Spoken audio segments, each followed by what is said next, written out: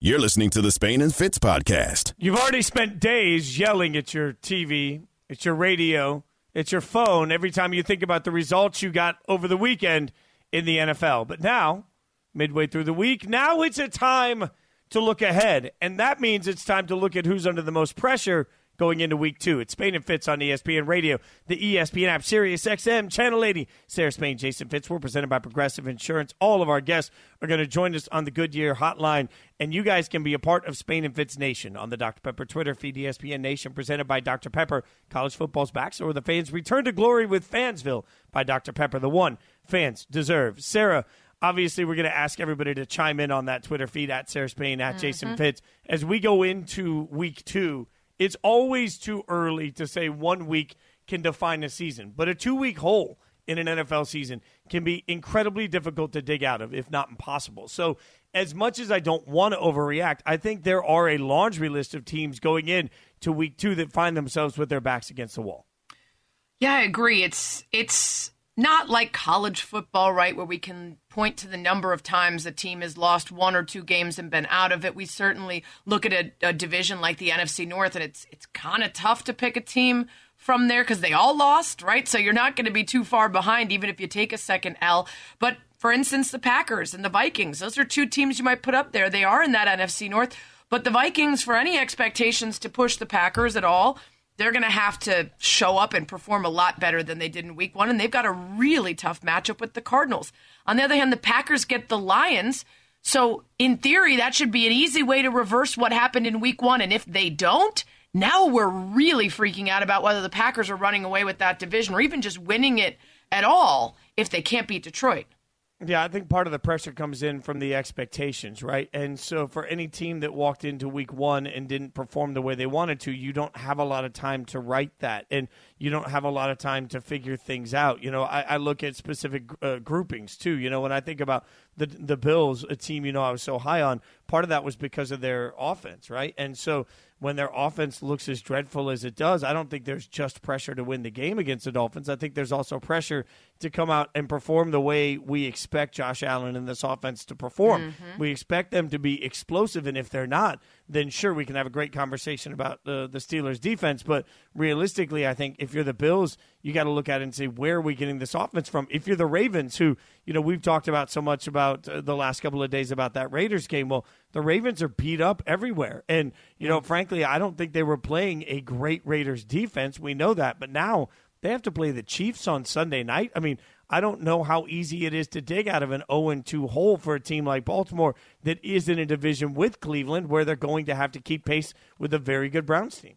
Yeah, I completely agree. A lot of it, of course, is not just the actual result and starting off the season 0-2, but it's also obviously, you know, who are you playing and how big of a blow will it be to not be able to beat that team if you should. For instance, I agree with you. It's tough if the Ravens get an 0-2 hole, but if they lose to the Chiefs, I don't think people are going to change their opinions about the Ravens all that much. They're going to say, okay, Chiefs were kind of expected to beat everyone they face, and unless the Ravens looked like a disaster, we're going to be waiting for that 3rd week to figure out what they have with a little more time with Latavius Murray, with a little more time with Le'Veon Bell, right?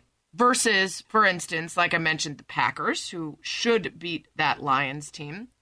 And I would say maybe the Cowboys, who had that, you know, moral victory, even though a lot of people don't like to say that, in that incredible, you know, opening night game against the Bucs. A lot of people would expect them to beat a Chargers team, even if that Chargers team has taken steps forward, and a lot of people believe in Justin Herbert. It was not a very good Chargers team in terms of result last year. They lost a lot of close ones, but their record was their record. And I think if the Cowboys lose that one and fall to 0-2, then you start to have the same doubt you had at the beginning of the season about just how good they could be, even with Dak back. Yeah, how good they can be is such a big part of this conversation. Spain and Fitz on ESPN Radio, Sarah Spain, Jason Fitz. And, you know, I think about the Colts, again, a team I thought was very good, but a team that lost to the Seahawks, right? And you can excuse that loss. But now they get the Rams again, and it's going to be hard at some point. Like, we've got to decide where we are on a team like the Colts, right? Because it's excusable to lose to a team like the Rams. It's excusable to lose to the Seahawks, but not if you're supposed to be in the same conversation is those teams. So that's also an interesting element to me. You know, I look at the Titans, any other time you'd say, well, if the Titans start their season with losses to the Cardinals and Seahawks, that's not the end of the world. But it is if we thought that the Titans were supposed to be a division champion caliber team. So that's another complication in all of this. It's like the expectation we had and who they're supposed to be running with when we look at their wins and losses. Yeah, I'm going to put up the poll now, Fitz, and see what people think, because I think how you vote on which team needs the win the most is not just the division and how it's shaping up, but instead what your expectations were for that team and how drastically that will change if they start 0-2. I've got to split it up in half because we've been talking about 8 different teams here. So I'm going to start at Spain and Fitz, at Sarah Spain, at Jason Fitz is where you can find us with the first 4. So Packers, Titans, Cowboys, Bills. And then the second half will be Browns, Ravens, Vikings, Colts. Obviously, people are going to have, you should have put these together. I would have voted these two. It's Twitter. This is the best we're going to do, y'all. But what would you vote if you had those 2 pairings? The first pairing, let's start with that. Who needs it most? Packers, Titans, Cowboys, or Bills? Yeah, I was. And again, Packers versus the Lions, it's Titans Packers. versus the Seahawks, Cowboys versus the Clippers. That would be an interesting one. The Chargers and the Bills versus the Dolphins. Yeah, no, I'm going to go Packers because the Lions are just god-awful, and if the Packers start 0-2 with a loss in that one, it's gross. You agree with that? Completely agree, and because of all of the offseason and because of the hysterical and frankly funny conspiracy theories about Aaron Rodgers coming back to play only to intentionally tank the team, I mean, it all of that heats up if they go 0-2 and if it's because of a loss to Detroit.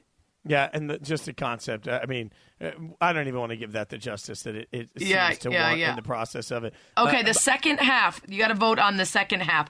It's going to be the Browns against the Texans, the Ravens versus KC, the Vikings versus the Cardinals, or the Colts versus the Rams.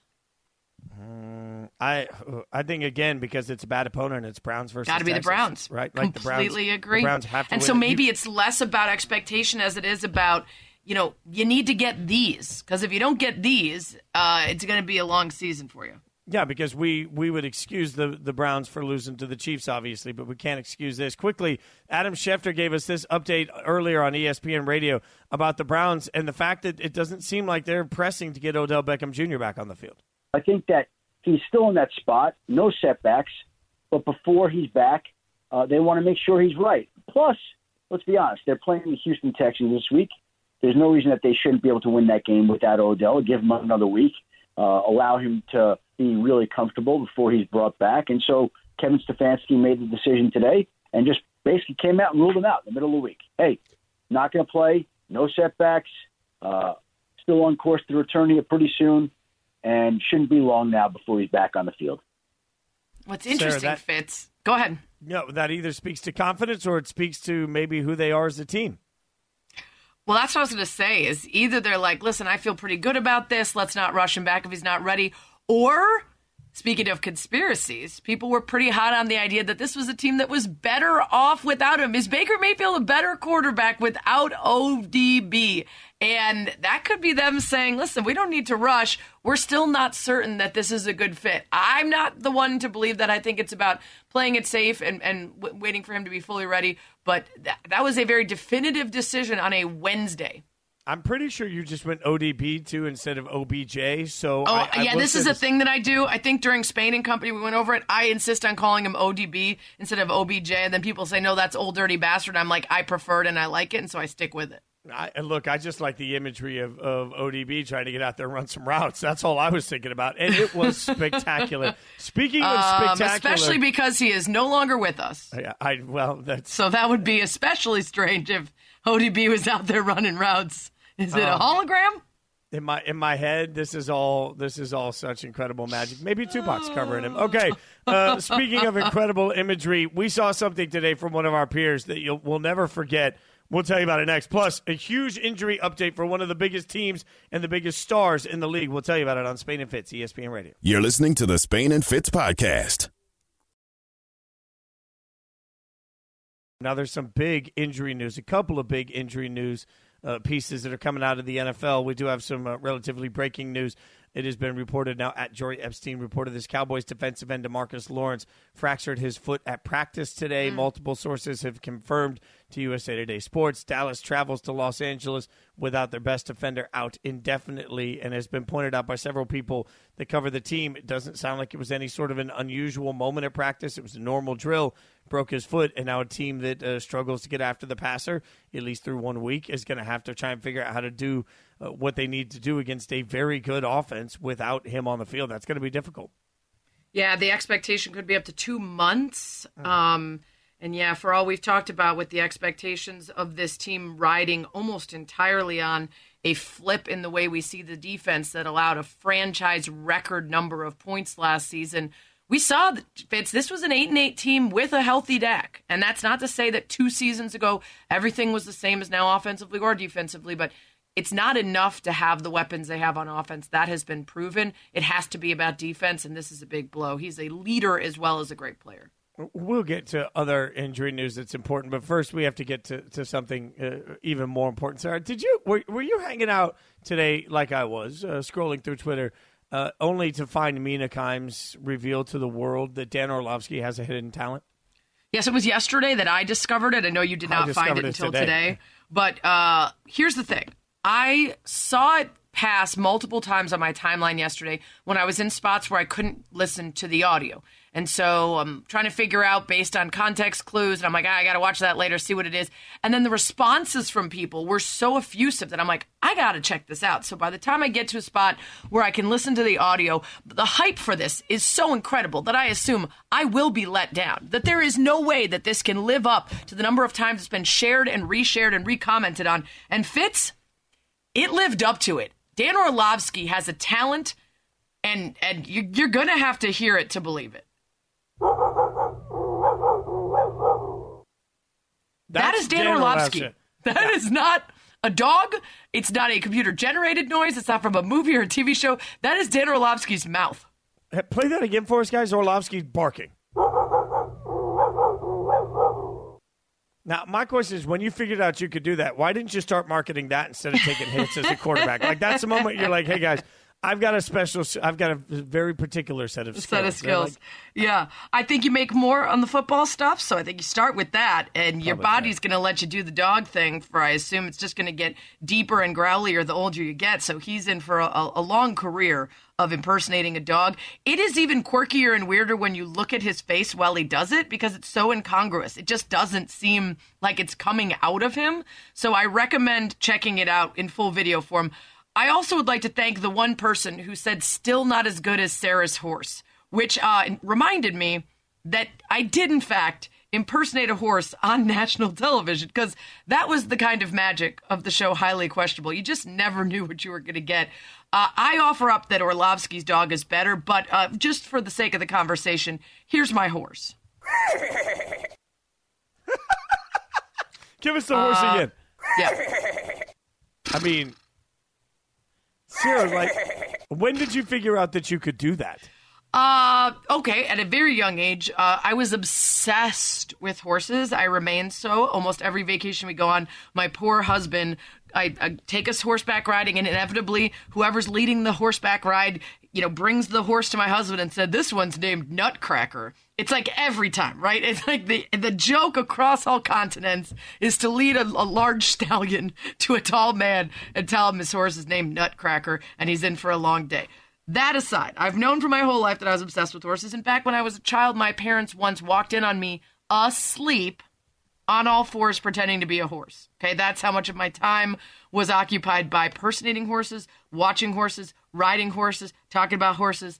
So it was a very young age. And then the occasion arose at a competition at a local nature conservatory to do an animal impression to win a year's membership. I believe I was 7.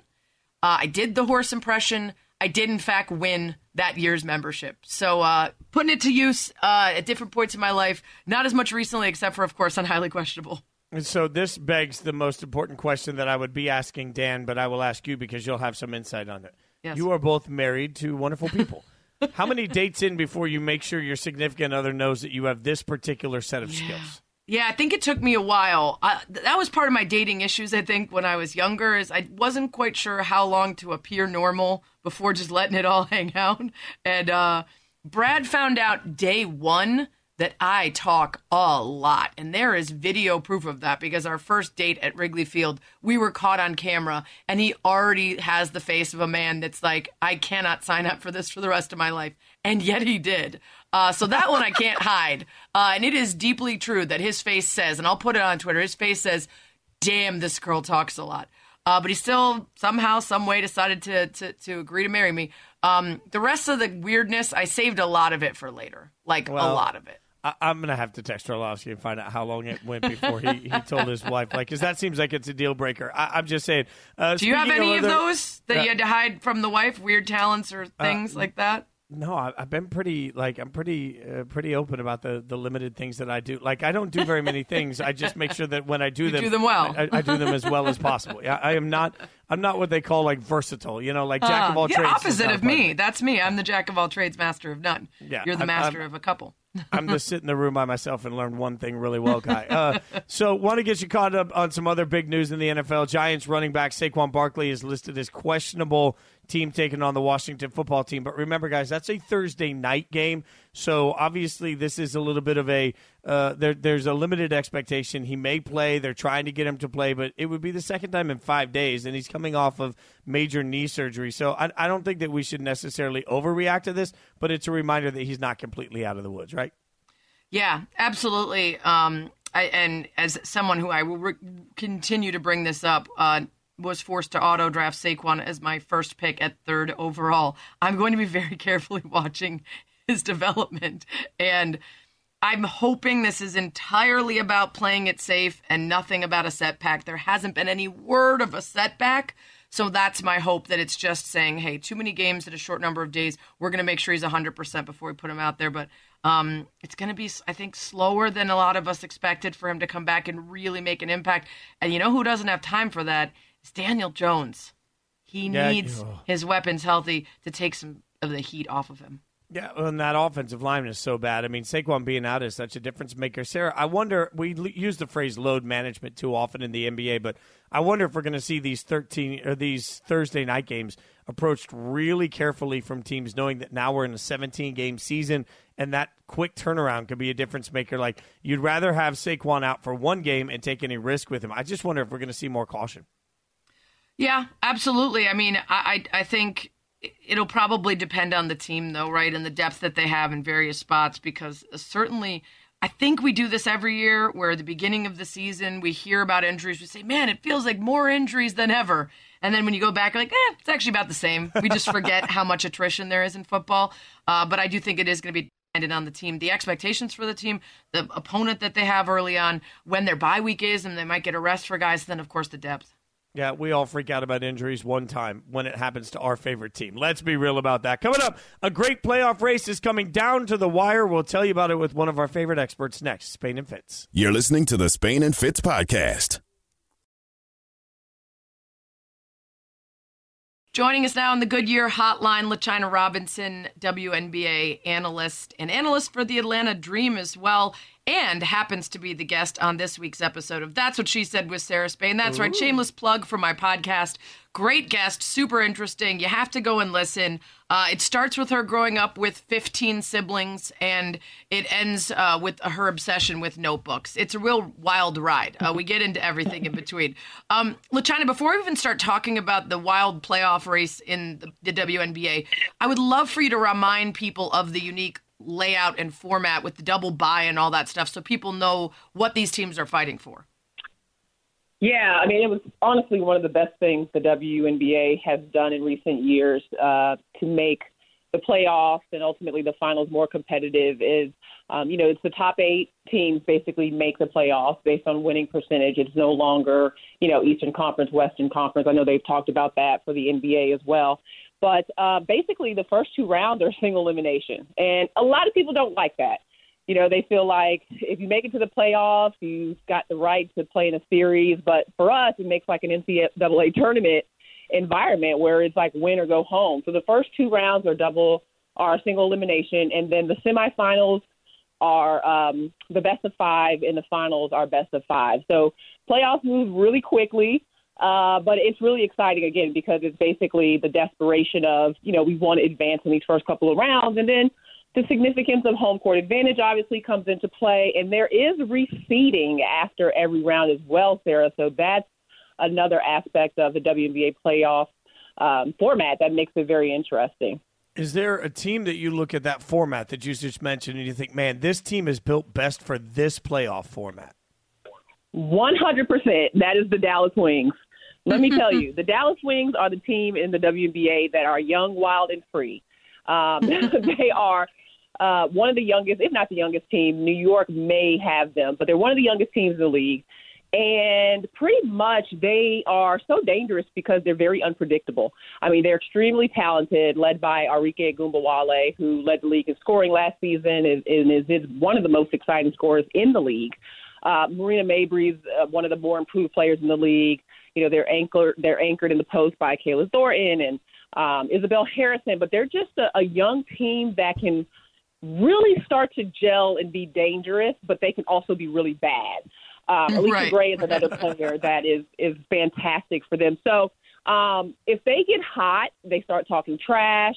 They have zero respect for the veterans in the league, and I say that in the most respectful way. They off the court probably are like, "Yay, that's Diana Taurasi." On the court, they don't care, and that's one kind of the exciting energy of some of the younger players in the WNBA is that they respect who you are, but they don't care who you are. And, Dallas could really be a team that if they get hot and start hitting threes, something they've done well this year, they could surprise some people.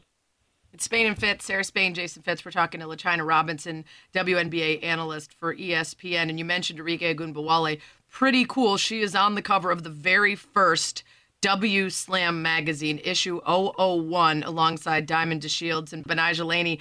Very first time ever, featuring a whole bunch of other players inside, but a very cool moment on the 25th anniversary of the W.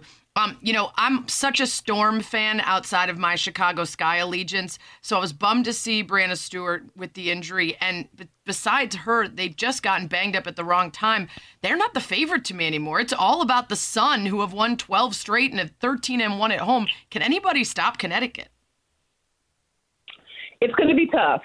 They are playing with a lot of momentum. They're playing with a lot of confidence, and they stayed healthy for the most part. And that's been the key to this season, quite honestly, Sarah. As you mentioned, the Storm. I mean, what a nightmare situation to be without Brianna, to be without Jordan Canada at this point, where everyone wants to be playing their best, right? Everyone wants to be their strongest.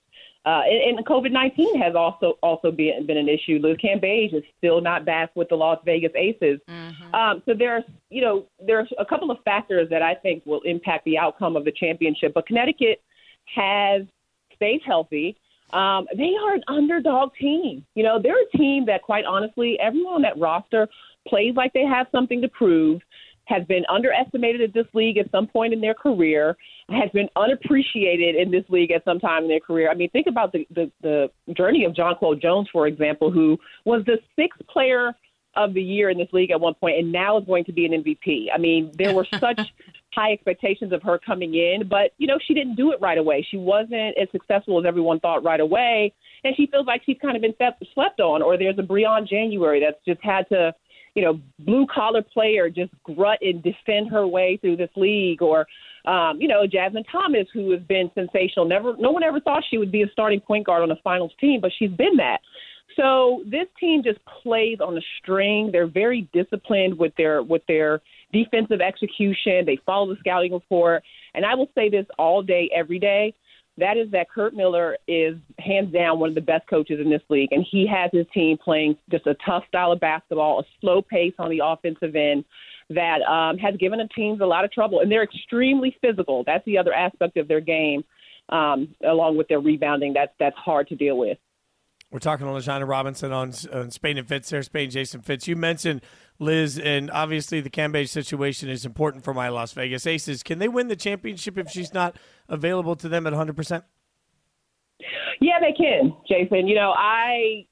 One thing I've said about Las Vegas all year long is that if there is a team that can take a hit, whether it be injuries or COVID, which God forbid that happen, the talent on the Las Vegas Aces can deal with some of the unexpected things that can happen coming into a playoff and during a playoff situation.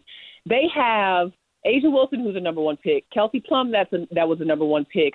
Jackie Young, that was a number one pick. I mean, they probably have more lottery picks on that roster than anyone else. Now, are we saying that, Kelsey Plum and Jackie Young are number one picks to the extent of Sue Bird and some of those others that have come along over the years?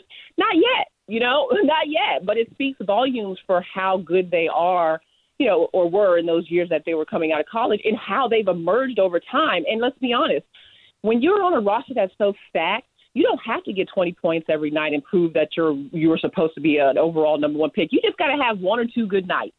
You got to have one or two good nights on a team that's really good.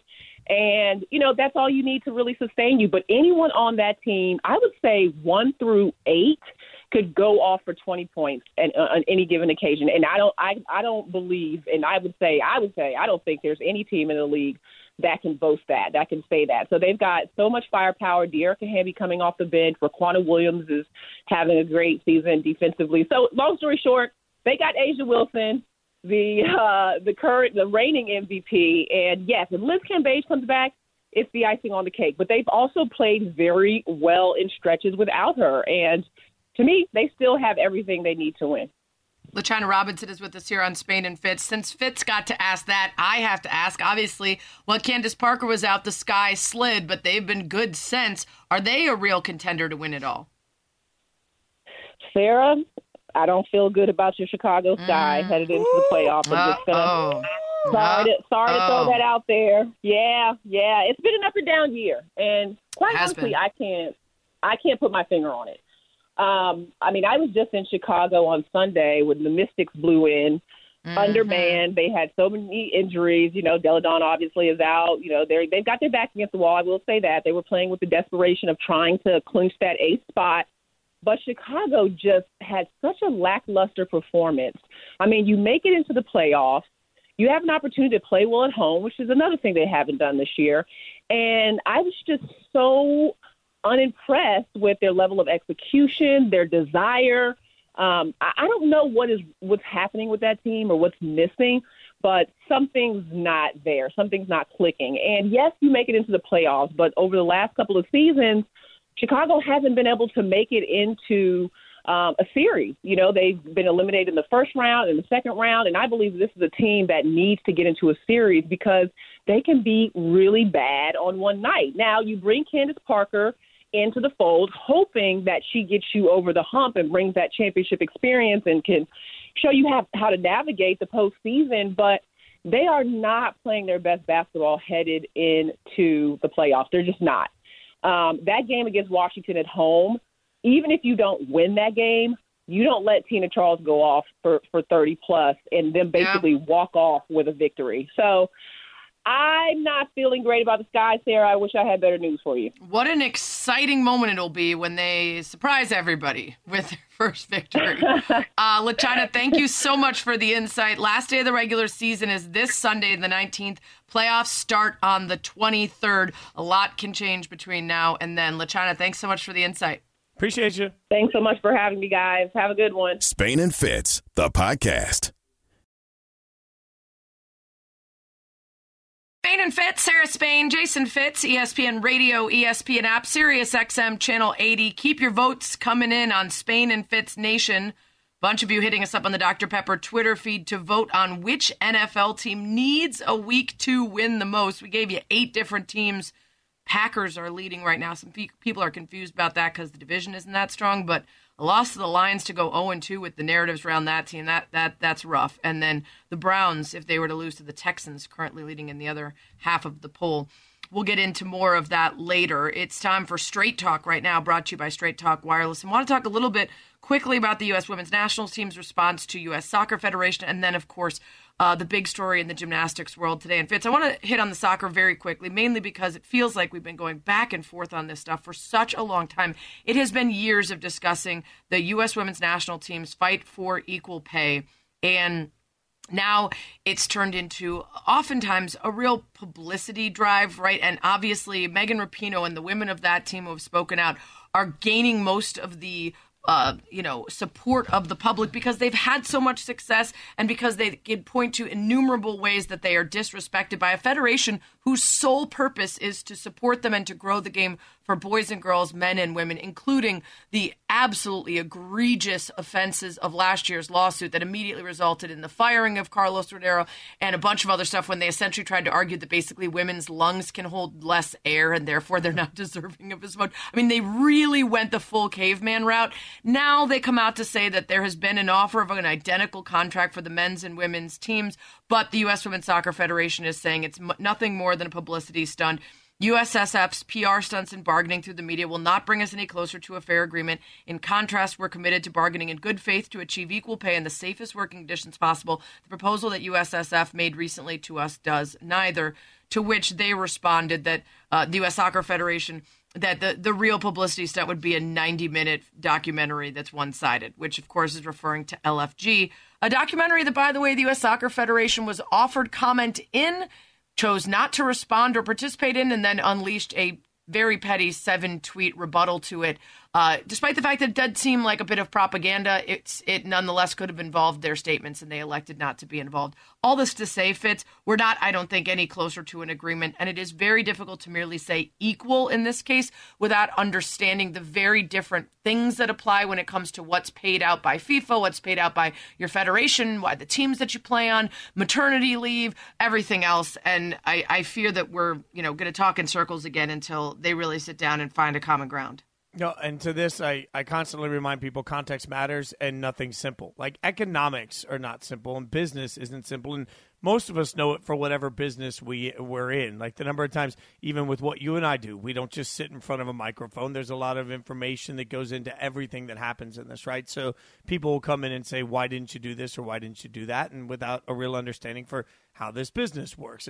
People see that all the time. If you're a mechanic and you look at it and say, hey, this is the way that you can be a successful mechanic and this is how you run your shop and this is what cars need. Like there's all of this detail that all of us outside don't have. The one thing that makes this really difficult is now we're talking about economics. So my message to everybody is the same as it's been the whole way. We need to hear from the women's national group about specifically what they don't like and what they're asking for and what's not there. Because every time they've been specific, they've done it in a way that's been really open and transparent that makes you understand what they're fighting for. So I'm not going to take equality as an answer until I've heard it from them. Yeah, and we need to hear the same from U.S. Soccer. What does it mean in your mind to offer equal, and what does it mean in the context of everything else, not just in the way of publicly announce that to try to convince people that there's been some peace offering that, according to the U.S. Women's National Team Players Association, is not, in fact, there. I am not wholly one-sided, one or the other, but I will say that it's become very clear from some of the tactics of the U.S. Soccer Federation that if they are willing to stoop to the lows of essentially saying that women are categorically and scientifically inferior to men and therefore will never be deserving regardless of anything else, you probably don't have a good leg to stand on for the argument, right? Otherwise, you would stand on the ones that are not based entirely in misogyny against the very group that represents you with the crest on their jerseys. It's Spain and Fitz. Sarah Spain, Jason Fitz. This was Straight Talk, brought to you by Straight Talk Wireless. No contract, no compromise. Another big story today, Fitz, involved Olympic gymnasts telling the Senate Judiciary Committee this morning that current and former FBI agents should be held accountable for the Bureau's investigation into Larry Nassar, the disgraced former doctor for Team USA that was responsible for hundreds of girls being sexually assaulted. And it was incredibly emotional to listen to, and it was Simone Biles, it was Michaela Maroney, Maggie Nichols, whose lifelong dream of competing in the Olympics was derailed because she was the first athlete A by the investigators, or gymnast 2 out of those who reported the abuse. And she saw her standing within USA Gymnastics dwindle as soon as she reported the abuse of Larry Nassar. You also heard from Aly Raisman. From all of them, it was, don't just blame Larry Nassar, blame the entire system that enabled him to molest hundreds of people, blame the investigators who did not listen, did not show any care. Maroney talked about how telling an agent things that she hadn't yet been able to tell her mother, how she was 13 years old, telling the story of how within minutes of meeting this doctor, that she was appointed by USA Gymnastics, he had inserted his fingers into her, and that the FBI agent's follow-up to that was, did his treatment help you? Michaela Maroney talked about how every single person, from people employed at colleges to within USA Gymnastics to in the FBI, allowed Larry Nassar to continue doing this for years and years, allowed him to retire with his dignity. In fact, there was a coach at one point who made a bunch of girls sign a card for him, congratulating him on his career, even after there were hundreds of accusations. Raisman talked about how she couldn't even stand up in the shower some days after sharing her story. She had to sit on the floor to wash her hair. She just didn't have the energy because she was so drained by it. And Fitz, it's impossible to listen to and not want to say everybody who didn't report it and who didn't act the right way was just evil. That's a cop-out. They're protecting people. They're enabling jobs that they want. They're keeping themselves clean out of something. If we just say they're evil, we don't have to actually address what they did and try to change it. The only way to keep people accountable and prevent this from happening is to look at the reasons why people make these decisions, even in the face of very young girls telling them what's happened to them.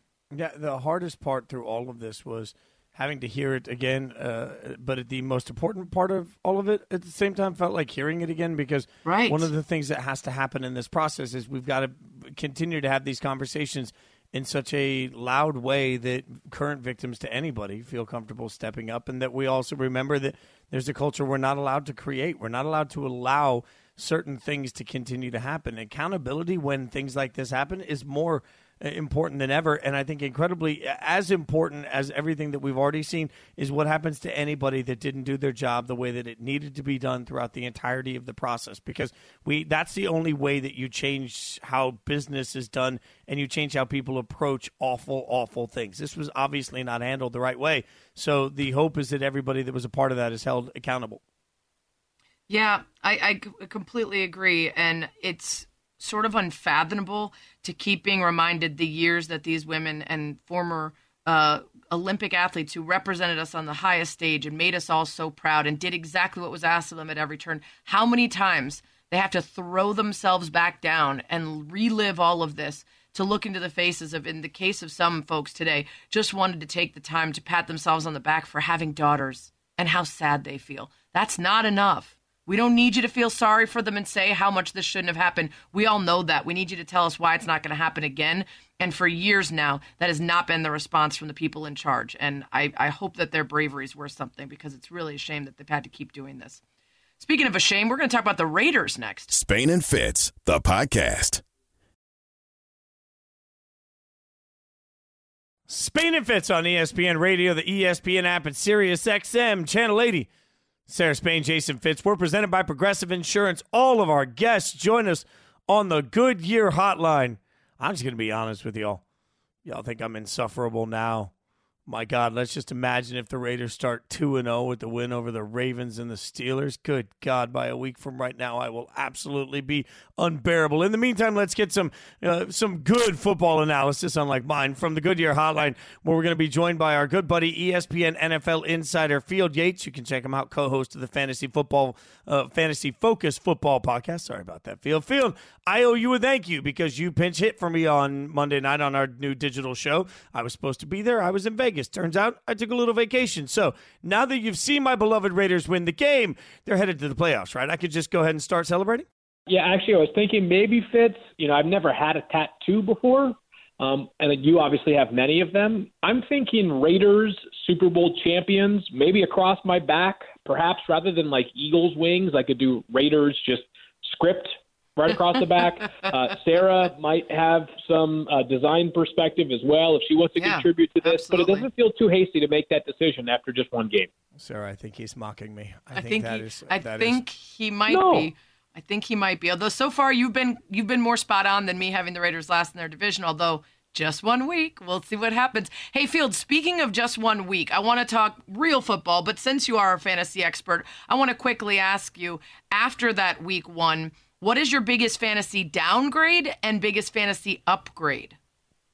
Yeah, the downgrade might be James Robinson. That was just a little bit surprising to see the Jaguars play Carlos Hyde as much as they did. Last year, people remember that James Robinson was like this incredible find off the waiver wire. And he played so much. I mean, he played just basically every snap for Jacksonville last season. New coach, and of course, Urban Meyer is going to do things as he sees fit, and he brought aboard Carlos Hyde, a player that he had during his Ohio State days, and he played more than I was expecting him to. So that might be my downgrade. Saquon Barkley makes me a little bit concerned as well, but still very early coming off of that knee injury.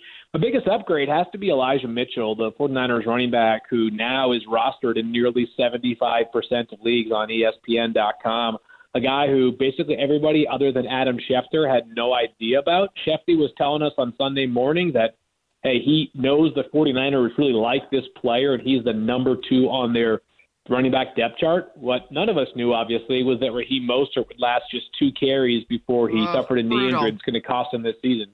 Brutal. So Elijah Mitchell, the next man up in that San Francisco backfield, and Kyle Shanahan knows a thing or two about getting great running back play. We're talking to Field Yates and Field. Speaking of next man up, that's what they're dealing with at the quarterback position for the Washington football team. So what does the loss of Ryan Fitzpatrick do to whatever playoff hopes that team may have had?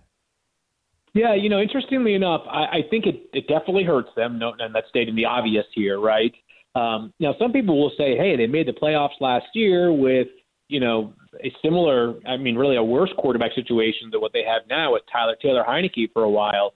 But the rest of the division was not nearly as good as I think Philly and perhaps Dallas will be this year. I know Dallas obviously has major defensive concerns, but they're going to score a ton of points. That much we can all agree on. And then Philly, whether people think it's the opponent they played or whether they think that, it's just too early to draw any conclusions, I think Philly's going to be better than a lot of people expected them to be coming into this season. So it definitely hurts Washington. I think they had a chance. I think they were the favorites coming into the season, but as if you'd told me that I had to recast my ballot for who would win the NFC East right now, I'd have to think long and hard about them. Taylor Heineke is going to be fine. I think they actually win tomorrow night. I just don't know if the ceiling is the same with Taylor Heineke under center as opposed to Ryan Fitzpatrick. Spain and Fitz, Sarah Spain, Jason Fitz on ESPN Radio, talking to our ESPN NFL insider, Field Yates. On the other side of the ball, or the other side of the field, I guess, tomorrow night, the Giants. And I'm already hearing people say it's time to give up on Daniel Jones. Too many turnovers, not enough of the good stuff. Have we seen enough of him with weapons that are healthy to make that decision, Field? Yeah, Sarah, we're getting close to that point. The difference between Daniel Jones and other quarterbacks who are on the hot seat is that Daniel Jones' backup is Mike Glennon, and Glennon's a veteran who's sort of been there, done that. And when I say been there, done that, I mean that he's shown time and again that he's not a starting quarterback in this league other than a spot start here or there. So don't I know it? Remember the Bears picked him up for a little while. Sarah, but I was thinking, there are other places he went. It didn't start as well. So I can have to remember that. Slide the Bears years under the rug. Yeah, there we go. Appreciate that. But here's what I would say is this is not about what happens at some point during this season. This is entirely about what potentially could happen when the season is over. And as we all know, the Giants already own a second first-round pick next year. That was part of the Justin Fields trade that they made, or the trade with the Bears that they used the pick to grab Justin Fields with. Congratulations, Sarah. Thank you. That they have an extra first-round pick. And, this roster is good enough in some spots that you think they should be winning sooner rather than later. They got a bunch of money tied up in expensive veterans. They don't have time to waste. So if Daniel Jones struggles this year, just start scribbling. I'm no Mel Kiper, but, start scribbling in whatever quarterback prospect that you like next to the New York Giants name in a 2022 first-round mock draft. Speaking of putting money into veterans, Field, one of the veterans that wanted more money was Chandler Jones for the Cardinals. He was pretty vocal about everything. Then he came in and racked up 5 sacks against the Titans team that I thought was going to have a dynamic offense. Boy, was I wrong. So when you see a player go off like that, I know it's only week 1, but what impact, if any, does that have in your mind in the actual contract negotiations? Yeah, I think if anything, it sort of, at least if you'd like, it can kickstart the evaluation or the conversation one more time. For the Cardinals, the question, I don't think it was ever about whether Chandler Jones is still a really good player. I think one of the things that happens when deals don't get done between a notable player and a team is that we say publicly, the team no longer values the player. That's not usually the case, and I can't imagine it's the case in Arizona. They definitely value Chandler Jones. They've made him one of the highest paid players in defense in the NFL over the past 5 or 6 years. I'm sure the evaluation that they're having is he's going to be 32 when his contract expires, And how many 32-year-old pass rushers maintain their value for 3, 4, 5 seasons? Because I can't imagine Chandler Jones is looking for like one extra year right now, right? He probably wants a deal that takes him to the age of 35. And there have been outliers, guys who played for a long time at that position. Dwight Freeney is a good example of somebody. Julius Peppers remained productive. John Abraham remained productive. But there are far more examples of guys who the cliff came and it was perhaps unexpected, but that's what I'm assuming the evaluation is for Arizona, is that if we can't find the number we're comfortable with, do we have to imagine what life could look like without Chandler Jones? And it's not a comfortable reality to have to examine, but I think what they're fearful of, my guess, and this is just a guess, I mean, let me be very clear about that, is that when you haven't reached an agreement with a player of this caliber, it's that you're forecasting how the contract could look in a few years. And this is a player who, as we know, by the way, was coming off of, during this negotiation, a year where he had 0 sacks in 5 games last season and tore his biceps, which cost him the final 11 games. So a little bit more complicated than a standard star wants a new deal. Let's give that said star a new deal. Hey, Field, I know you're super connected to a bunch of teams, and Field Yates is with us here on Spain and Fitz. What are you hearing about COVID this season? Because Fitz and I have a theory that we might see more players miss because there's a sense of false security about the vaccine, because maybe their protocols that are a little bit looser for good reason will then be pushed even more. And last year there was more of a real set in stone expectation. Are you hearing that at all? And is that expectation different for you? Yeah, I think teams feel this year, not that things are less out of their control, but protocol is a little bit. And what I mean by that is, even when a player is fully vaccinated, if he tests positive and is asymptomatic, as an example, it's hard to test out, like to go from being asymptomatic on Monday to by Wednesday, even if you remain asymptomatic, to be negative all of a sudden. Like, that's just not how viral load typically works within a body. So the tricky part is, last year I think teams just had sort of accepted it was a reality. You could wake up on Sunday morning and have 5 guys not available to you, but you were testing daily. Obviously now the testing protocols are less frequent, especially amongst vaccinated players. So there is a potential for a blindside. That being said, Sarah, these are organizations that they talk about preparing for every situation. And usually that's within the context of you're, in the first round of the NFL draft, a player that could be unexpectedly available for you, or, during training camp, an undrafted free agent looks better than a first-round pick. But COVID is something that's become a reality for these teams for the past year plus. And I've gotten the sense that while, things feel a little bit more normal because they've been dealing with this for so long, teams also do sort of stress that, it's not like it's decidedly easier, because if someone tests positive Thursday before a game, vaccinated or not, you have to all of a sudden account for that person not being available. You guys can follow him on Twitter at Field Yates. Be sure to check him out everywhere, because you're basically everywhere this time of year. Field, really appreciate your insights and your thoughts, my friend. Thanks so much. Have a great day. All right, guys. Take care. Thanks for having me on, as always. Spain and Fitz, the podcast. We are just week 1 into the NFL season. Week 1, and the hot takes are flying already. A lot of them about the rookie quarterbacks. And I have to admit, that's one of the reasons this has been one of the most exciting starts to a season in a while. Every time we have one of these big crops of young quarterbacks, it just feels like a possible fresh start for a number of franchises. And off to a good start for a few, some hiccups for another couple, and just a few snaps for a couple that we'd like to see more of. We're going to talk about all of them now. It's Spain and Fitz, Sarah Spain, Jason Fitz, ESPN Radio, ESPN App, Sirius XM Channel 80. Joining us now on the Goodyear Hotline, ESPN NFL draft analyst, executive director of the Reese's Senior Bowl, and an 18-year NFL scout, Jim Nagy, joining us now to talk about it. And Jim, I'm going to selfishly start with my team. I have not been angry with the Bears for deciding to use Justin Fields sparingly early on. I'm of the opinion that if Matt Nagy's job is on the line, and if they think that Andy Dalton's actually more prepared to handle a full playbook right now, I'm cool with Justin Fields getting some of those, snaps and learning his way in until they feel totally comfortable. Did you see anything that would tell you otherwise in the preseason or those couple snaps that you'd say, he's got to get out there right away? Well, hey, Sarah, appreciate you guys having me on tonight. Yeah. I'm with you. I think, and I haven't talked to anyone with the Bears about this, but I think the approach, and this goes back to Matt Nagy working with Andy Reid for as long as he did. I've always felt like Andy's blueprint with Donovan McNabb when he came out was the perfect blueprint for a rookie quarterback. So, they go in the offseason, they draft Donovan.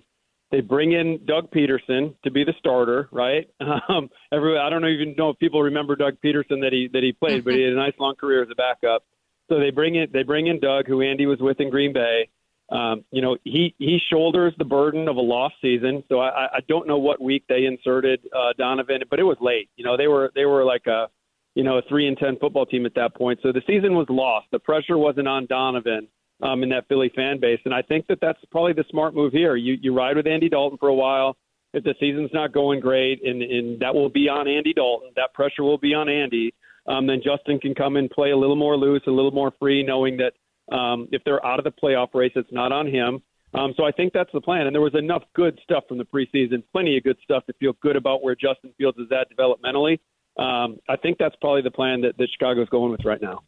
We're talking to Jim Nagy, ESPN NFL draft analyst on Spain and Fitz. So I'm always interested. You're around these guys so much around the Reese Senior Bowl. You get to see so many of these kids. So going into week one, was there a rookie that you were most excited to get down and see that you spent time with that you really wanted to see in this new environment?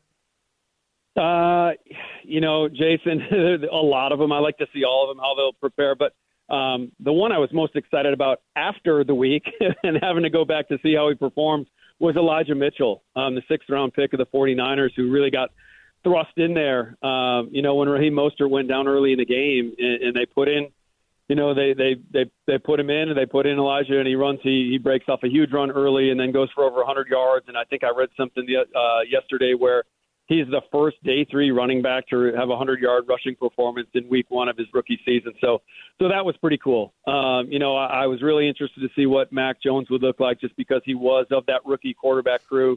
He was the one guy in Mobile last year. So I also paid close attention to that game with he and Tua.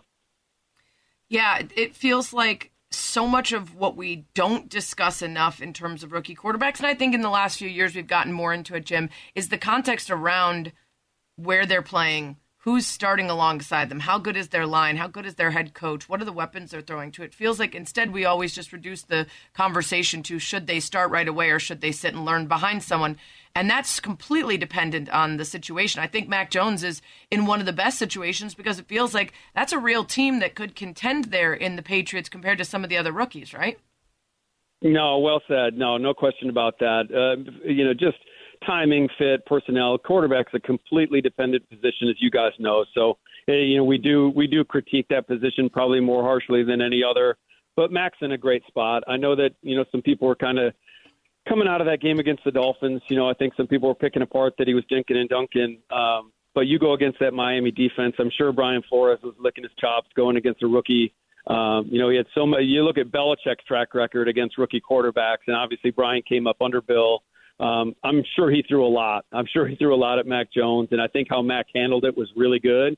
Just to get the ball out of his hand fast. That's what he did here in Mobile at the Senior Bowl. I mean, he's so smart. So as much as they tried to confuse him, I think he handled it well and put them in position to win. But that's a really good Miami defense. So even coming out of a loss, I do feel like most Patriots fans are optimistic after that performance, and I think they should be. So, Jim, I'm of the opinion that as we see modern offense change in the NFL to help young quarterbacks be successful more quickly, it also, as a byproduct, helps young wide receivers because more college concepts are run in the NFL. It makes it easier to come in and maybe make a mark. With that being said, we've seen wide receiver class after wide receiver class the last couple of years that are great. Who stands out to you right now in this rookie class that maybe we're not talking enough about that could have quick impact? Jason, I'm just thinking about. I'm focused on this year's class for next year, and I'll say this off the bat. We've had 2 really good classes back to back. Those wide receiver groups have been great. This is going to be a little bit leaner year. So if your team went out and got a receiver the last couple of years, you're in pretty good shape. But this class, there's a lot of talent across the board. I'm trying to think of some big performances from week 1. Obviously, all those first rounders scored. Again, I think historically. I think I read something where this was the first week where all the first-round picks scored a touchdown. So, I think everyone picked apart Devontae Smith. I think that one was interesting. He was a really interesting case study because as scouts, you don't want to get caught up in outliers, right? You don't want to draft a team full of outliers. And at 170 pounds, Devontae is a true outlier, but it was good to see him go out there and have chemistry with Jalen Hurts week one and do what he did. I think he's going to make a huge impact for them this year. So it's going to, with he and Jalen Hurts, I think that combination week one, how Jalen looked and how Smitty looked, Philly fans got to feel great. Yeah, Jamar Chase also feels a lot better after getting that performance in after all the drops in the preseason had people convinced that he wasn't able to catch anymore. He made it. He figured out the football and all the lines or lack thereof on the football that he was talking about. It's Spain and Fitz, Sarah Spain, Jason Fitz. We're talking to Jim Nagy, ESPN NFL draft analyst, executive director of the Reese's Senior Bowl, 18-year NFL scout and 4-time Super Bowl champ. We spent a lot of time talking about how rookies need to adjust to the size and speed of the NFL. On both the offensive and defensive side, what are the other most common ways that rookies are not yet ready or need time to adjust? Well, I think the best answer to that, Sarah, is just mentally. The college concepts, like Jason said, you're getting rookies on the field more quickly because I think the NFL's adapting. I think we're seeing an evolution of young coach in the league who's doing a really nice job of being creative yet simplifying it so you can get young guys on the field and using a lot of college stuff. But I think you just look back to I brought up Elijah Mitchell earlier for San Francisco, which you got to look at Trey Sermon, their third-round pick, who I thought they stole Trey Sermon in the third round. I mean, you look at that Ohio State team last year when they actually put him in as the starter in December and what they looked like when he was on the field. He ran for close to 600 yards and 2 starts late in the year. I thought he was going to be the guy. I actually drafted Trey Sermon to be on my fantasy team, but they went with the 6th rounder first over Trey, the 3rd rounder, and I have to imagine some of that was just playbook stuff. So as good a job as teams are doing right now to simplifying it, I think that's where some of these guys are still is holding some of these guys back. Awesome stuff. We love to hear that. We love to get an inside look at what's beyond the kind of more obvious. Well, it's just very fast and everyone's very big, which is true. It's all very true. But we like to hear more of what they're going to struggle with as they adjust, and certainly some pretty good outings from a couple of them. Jim, thanks so much for the time. Appreciate it. Thanks, Jim. Yeah, thanks, Sarah. Thanks, Jace. Take care. Jim Nagy with us here on Spain and Fitz. By the way, I wanted to point out earlier in the show, there was a heated competition between a dog and a horse, the horse being me, the dog being Dan Orlovsky. And we just got some news on Spain and Fitz Nation. At least one person considered me the victor, at Gem Knitter, who is one of our best and most loyal listeners. Hit us up on the Dr. Pepper Twitter feed. Your horse is better, Sarah Spain. Highly questionable for the win, as always. That dog by Dan Orlovsky is a close second, though. I mean, that's Dan. It's unbelievable. I still think Dan wins, but Gem Knitter, I should say. I appreciate your thoughts, Gail. You always have my back. ESPN Radio is presented by Progressive Insurance. Progressive makes bundling easy and affordable. Get a multi-policy discount by combining your car, home, motorcycle, commercial, auto, and more. All your protection in one place. Bundle and save at Progressive.com. Coming up, we've got some polls to pay off. Week 2 in the NFL, who needs a win the most? And David Pollack said something couldn't have been more right about. We'll play it for you. You're listening to the Spain and Fitz podcast. Sarah Spain, Jason Fitz with you on ESPN Radio, the ESPN app, Sirius XM Channel 80. Earlier in the show, we were talking about Week 2 in the NFL, which starts already tomorrow. We've spent so much time reacting to Week 1. We're going to get another look at all these teams tomorrow and the rest of the weekend. And Fitz, we talked yesterday about the most surprisingly good and surprisingly bad elements of Week 1. And Week 2 is so important in terms of reinforcing whether what we saw was an anomaly or the norm. And football, I would say, more so than any other sport, there are so many questions when the season starts. With the NBA, it's how many stars you got. There'll be some surprises and ups and downs, but we have a pretty good idea early on of who's going to be great and who's not. In baseball, the entire reason you can, sell off all the stars on your team at once right before the trade deadline, breaking the hearts and killing the souls of your greatest fans, is because you're pretty aware of whether or not you're going to be able to contend not only that year, but in the coming years, and you start rebuilding. In football, the parity and also the shifts back and forth when you add a couple players is enough that we can have an idea But now is when we start to actually find out if our expectations for these teams coming into this season are actually valid or not. Well, the hardest part, to your point, is that, I've watched the last couple of seasons in my fandom, a Raiders team that's jumped out, 6-1, 6-2, right, every year. Right. And then all of a sudden you see it normalize. Like, the couple of things that I think we forget is that early on, usually we're saying, hey, schedule matters. Like, are you playing good teams or bad teams? How healthy is everybody? That's a college football conversation that I think's become more and more a part of the NFL lexicon in the last couple of years. But then the other side of it is why I think as we open the show tonight talking about who's under the most pressure, it's not just who's under the most pressure to win. It's who's under the most pressure to prove that a weakness isn't a weakness. Who's under the most pressure to come out and play better in certain elements. Because the game is so hard to predict week in and week out. That's why Vegas gets rich. But realistically, as you look at it, the thing we've got to look at the most is, does Aaron Rodgers look better? Does the Titans offensive line play better? Like, those are the very specific things that we need to see to have a better idea, because I'm not sure that we can make huge statements after 1 or 2 weeks. Yeah, absolutely true. We still will, and we do.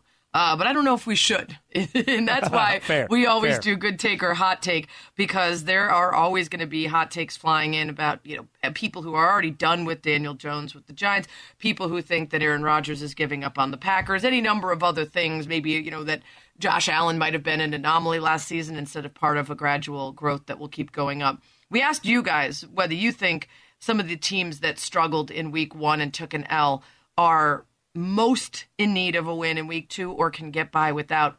We had to split it into 2 because we had about 8 teams that we thought really were on the hot seat. And the Packers won the first group of 4 with 51% of the vote, followed by the Bills, then the Cowboys, then the Titans. Obviously, part of that is who they're playing. The Packers have the Lions. They should win that, and it will be an ugly media scene if they don't.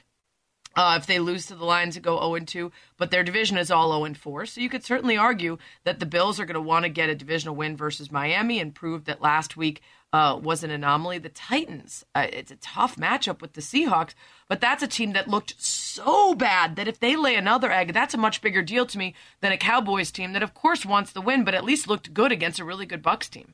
Yeah, and a Cowboys team that, frankly, is going to have a little time to get everything caught up, because the Giants, as we know, are not good. The Washington football team is now without their starting quarterback for an extended amount of time. So what's that mean? The one team that maybe we're not paying enough attention to over there is like Philly sitting in the corner saying, hey, if y'all don't care, we played really well and we won in week 1. I mean, they're not wrong, but they did it against the Falcons, and the Falcons are not good. So, like, again, how do you sort of evaluate Philly when you're evaluating a one-game sample size? We saw so little from any of the starters in the preseason, and you're making that evaluation against a really bad football team. There are going to be a whole lot of sad people with Jalen Hurts jerseys that they just bought if it happened to be a one-game sample that didn't prove true, because after the week 1 win, he had the second best-selling NFL jersey, a 500% increase in sales. So you could tell the Philly fans are hyped about that. They think it was for real. Like, isn't that weird? Like, to me, what's weird is you had all offseason to buy the jersey. Yeah. So you saw something in that one game that suddenly got rid of all of your confidence. That was it. You had confidence issues all summer, and now you're like, oh, one game against the Falcons. Now I'm going to go spend the $200. Yeah, I think that's it. They wanted some proof of concept. He also switched his jersey number back in April, so maybe some of them were wearing that jersey number 2 that he wore as a rookie, and they wanted to have the jersey number 1 if he was going to be playing as well as he did week 1. We'll see if that can carry over. It's Spain and Fitz, Sarah Spain, Jason Fitz, talking about the NFL teams that most need a win in week 2. The second half was dominated by the Browns, who earned 50% of the vote, followed by the Ravens, then the Vikings, then the Colts. The Browns are taking on the Texans. That's a big part of it. Not only did they slide at the end there against the Chiefs in a game that was very winnable for them and not finish strong, but the Texans are obviously a team they should be able to beat. That's why they're on top. The Ravens are playing the Chiefs. The Ravens need a win. The Ravens want to bounce back from that Monday night crazy game. But against the Chiefs, it's probably not going to happen, which puts them in an 0-2 hole unless they could figure something out there. And then the Vikings taking on Arizona and the Colts taking on the Rams. Both teams, the Vikings not as much to me. I don't expect that much from them. I don't think it's that big of a deal if they go 0-2 because I don't think they're going to be in contention. Whereas I think you were feeling pretty high about the Colts as a team. Yeah, I was really high about the Colts as a team, and now I'm trying to figure out, was that just week 1, got to get things together? Also remembering that through no fault of anybody's but his own, at least in part. Carson Wentz missed extra time, and we all saw the foot injury. So when you put that together, is Carson Wentz just going to need a little time to get great in that offense? I mean, Jonathan Taylor should be one of the best running backs in the league. They've got all of the talent you could possibly ask for. They got beat badly by the Seahawks. The Seahawks really outplayed them. So to me, again, it's not that you lost the game. It's how you look doing it that suddenly has me questioning whether or not I was too hype on the Colts. Well, the Bears, how they lost and the fact that they lost were both hurtful to me. I kind of expected them to take an L to the Rams, but the defense looks to be aging faster, and the narrative around it being one of the best in the league seems just that, a narrative and not a reality after the performance against the Rams. Justin Fields came in on a couple snaps. I have heard everybody but me, for the most part, argue that it's BS that he is not starting. David Pollack, thank goodness, ESPN football analyst, was on Get Up and very smartly addressed what's likely going on. I get it, and the talent is so insane, and you love what you see from Justin Fields. When you saw the preseason, 3.3 seconds per attempt. Led the NFL by far. Andy Dalton, week 1 versus the Rams, getting the ball out of his hands in almost a second faster. Yes, we can be enamored with the talent. We can pour into that as much as we want because it is great. It is going to take Justin Fields time to learn how to process things. There's not a lot of protections that are diagnosed and drawn out at Ohio State. He doesn't have to worry about that as much. When you look at the Chicago Bears, they are doing what's best for their organization. Yeah, Fitz, it's not about just, hey, we want to protect him from getting hurt behind that line. It's, hey, can he read a defense quickly enough and get the ball out quickly enough for us to be effective? And that's why I think you look at the physical ability and you say, of course he's better than Andy Dalton. But Andy Dalton has 100-plus starts and 2 previous 4,000-yard seasons. He knows how to read a defense and get the ball out quick. He might actually truly be the better choice right now. And there's no reason to believe they're lying because their jobs are on the line. They don't want to keep him in any longer than they have to. That's the part I don't understand. Like, are we just presuming that Matt Nagy goes home and says to his family, hey, you know, we're not making the right decision here, but it's okay. Like, the presumption here is that the guys see him in practice every day. And as much as we, as the outside, may want to think that this is simple, it's also simple to Matt Nagy. Like, he's in the room making the decision based on what he sees at practice, and that's why practice has to matter at this. I just think we've really twisted this thing because of what we all want. Right. We want that. And also because Andy Dalton is a really good, example of an also-ran veteran guy who's never going to be great that people can hold up next to Justin Fields and act like the Bears are just making dumb decisions. There is no legitimate reason for them to make that decision unless they truly believe that right now he gives them a better shot. At SGSmith00 just hit me up on the Dr. Pepper Twitter feed, giving us some news from Spain and Fitz Nation. Said, Spain from the bleachers, spitting facts. I don't know what that's in reference to, but I'm going to assume this. The whole show, every conversation, every word I've said, I'm just going to leave it at that. Thanks for listening to the Spain and Fitz podcast. You can listen to the show weeknights at 7 Eastern on ESPN Radio and on the ESPN app.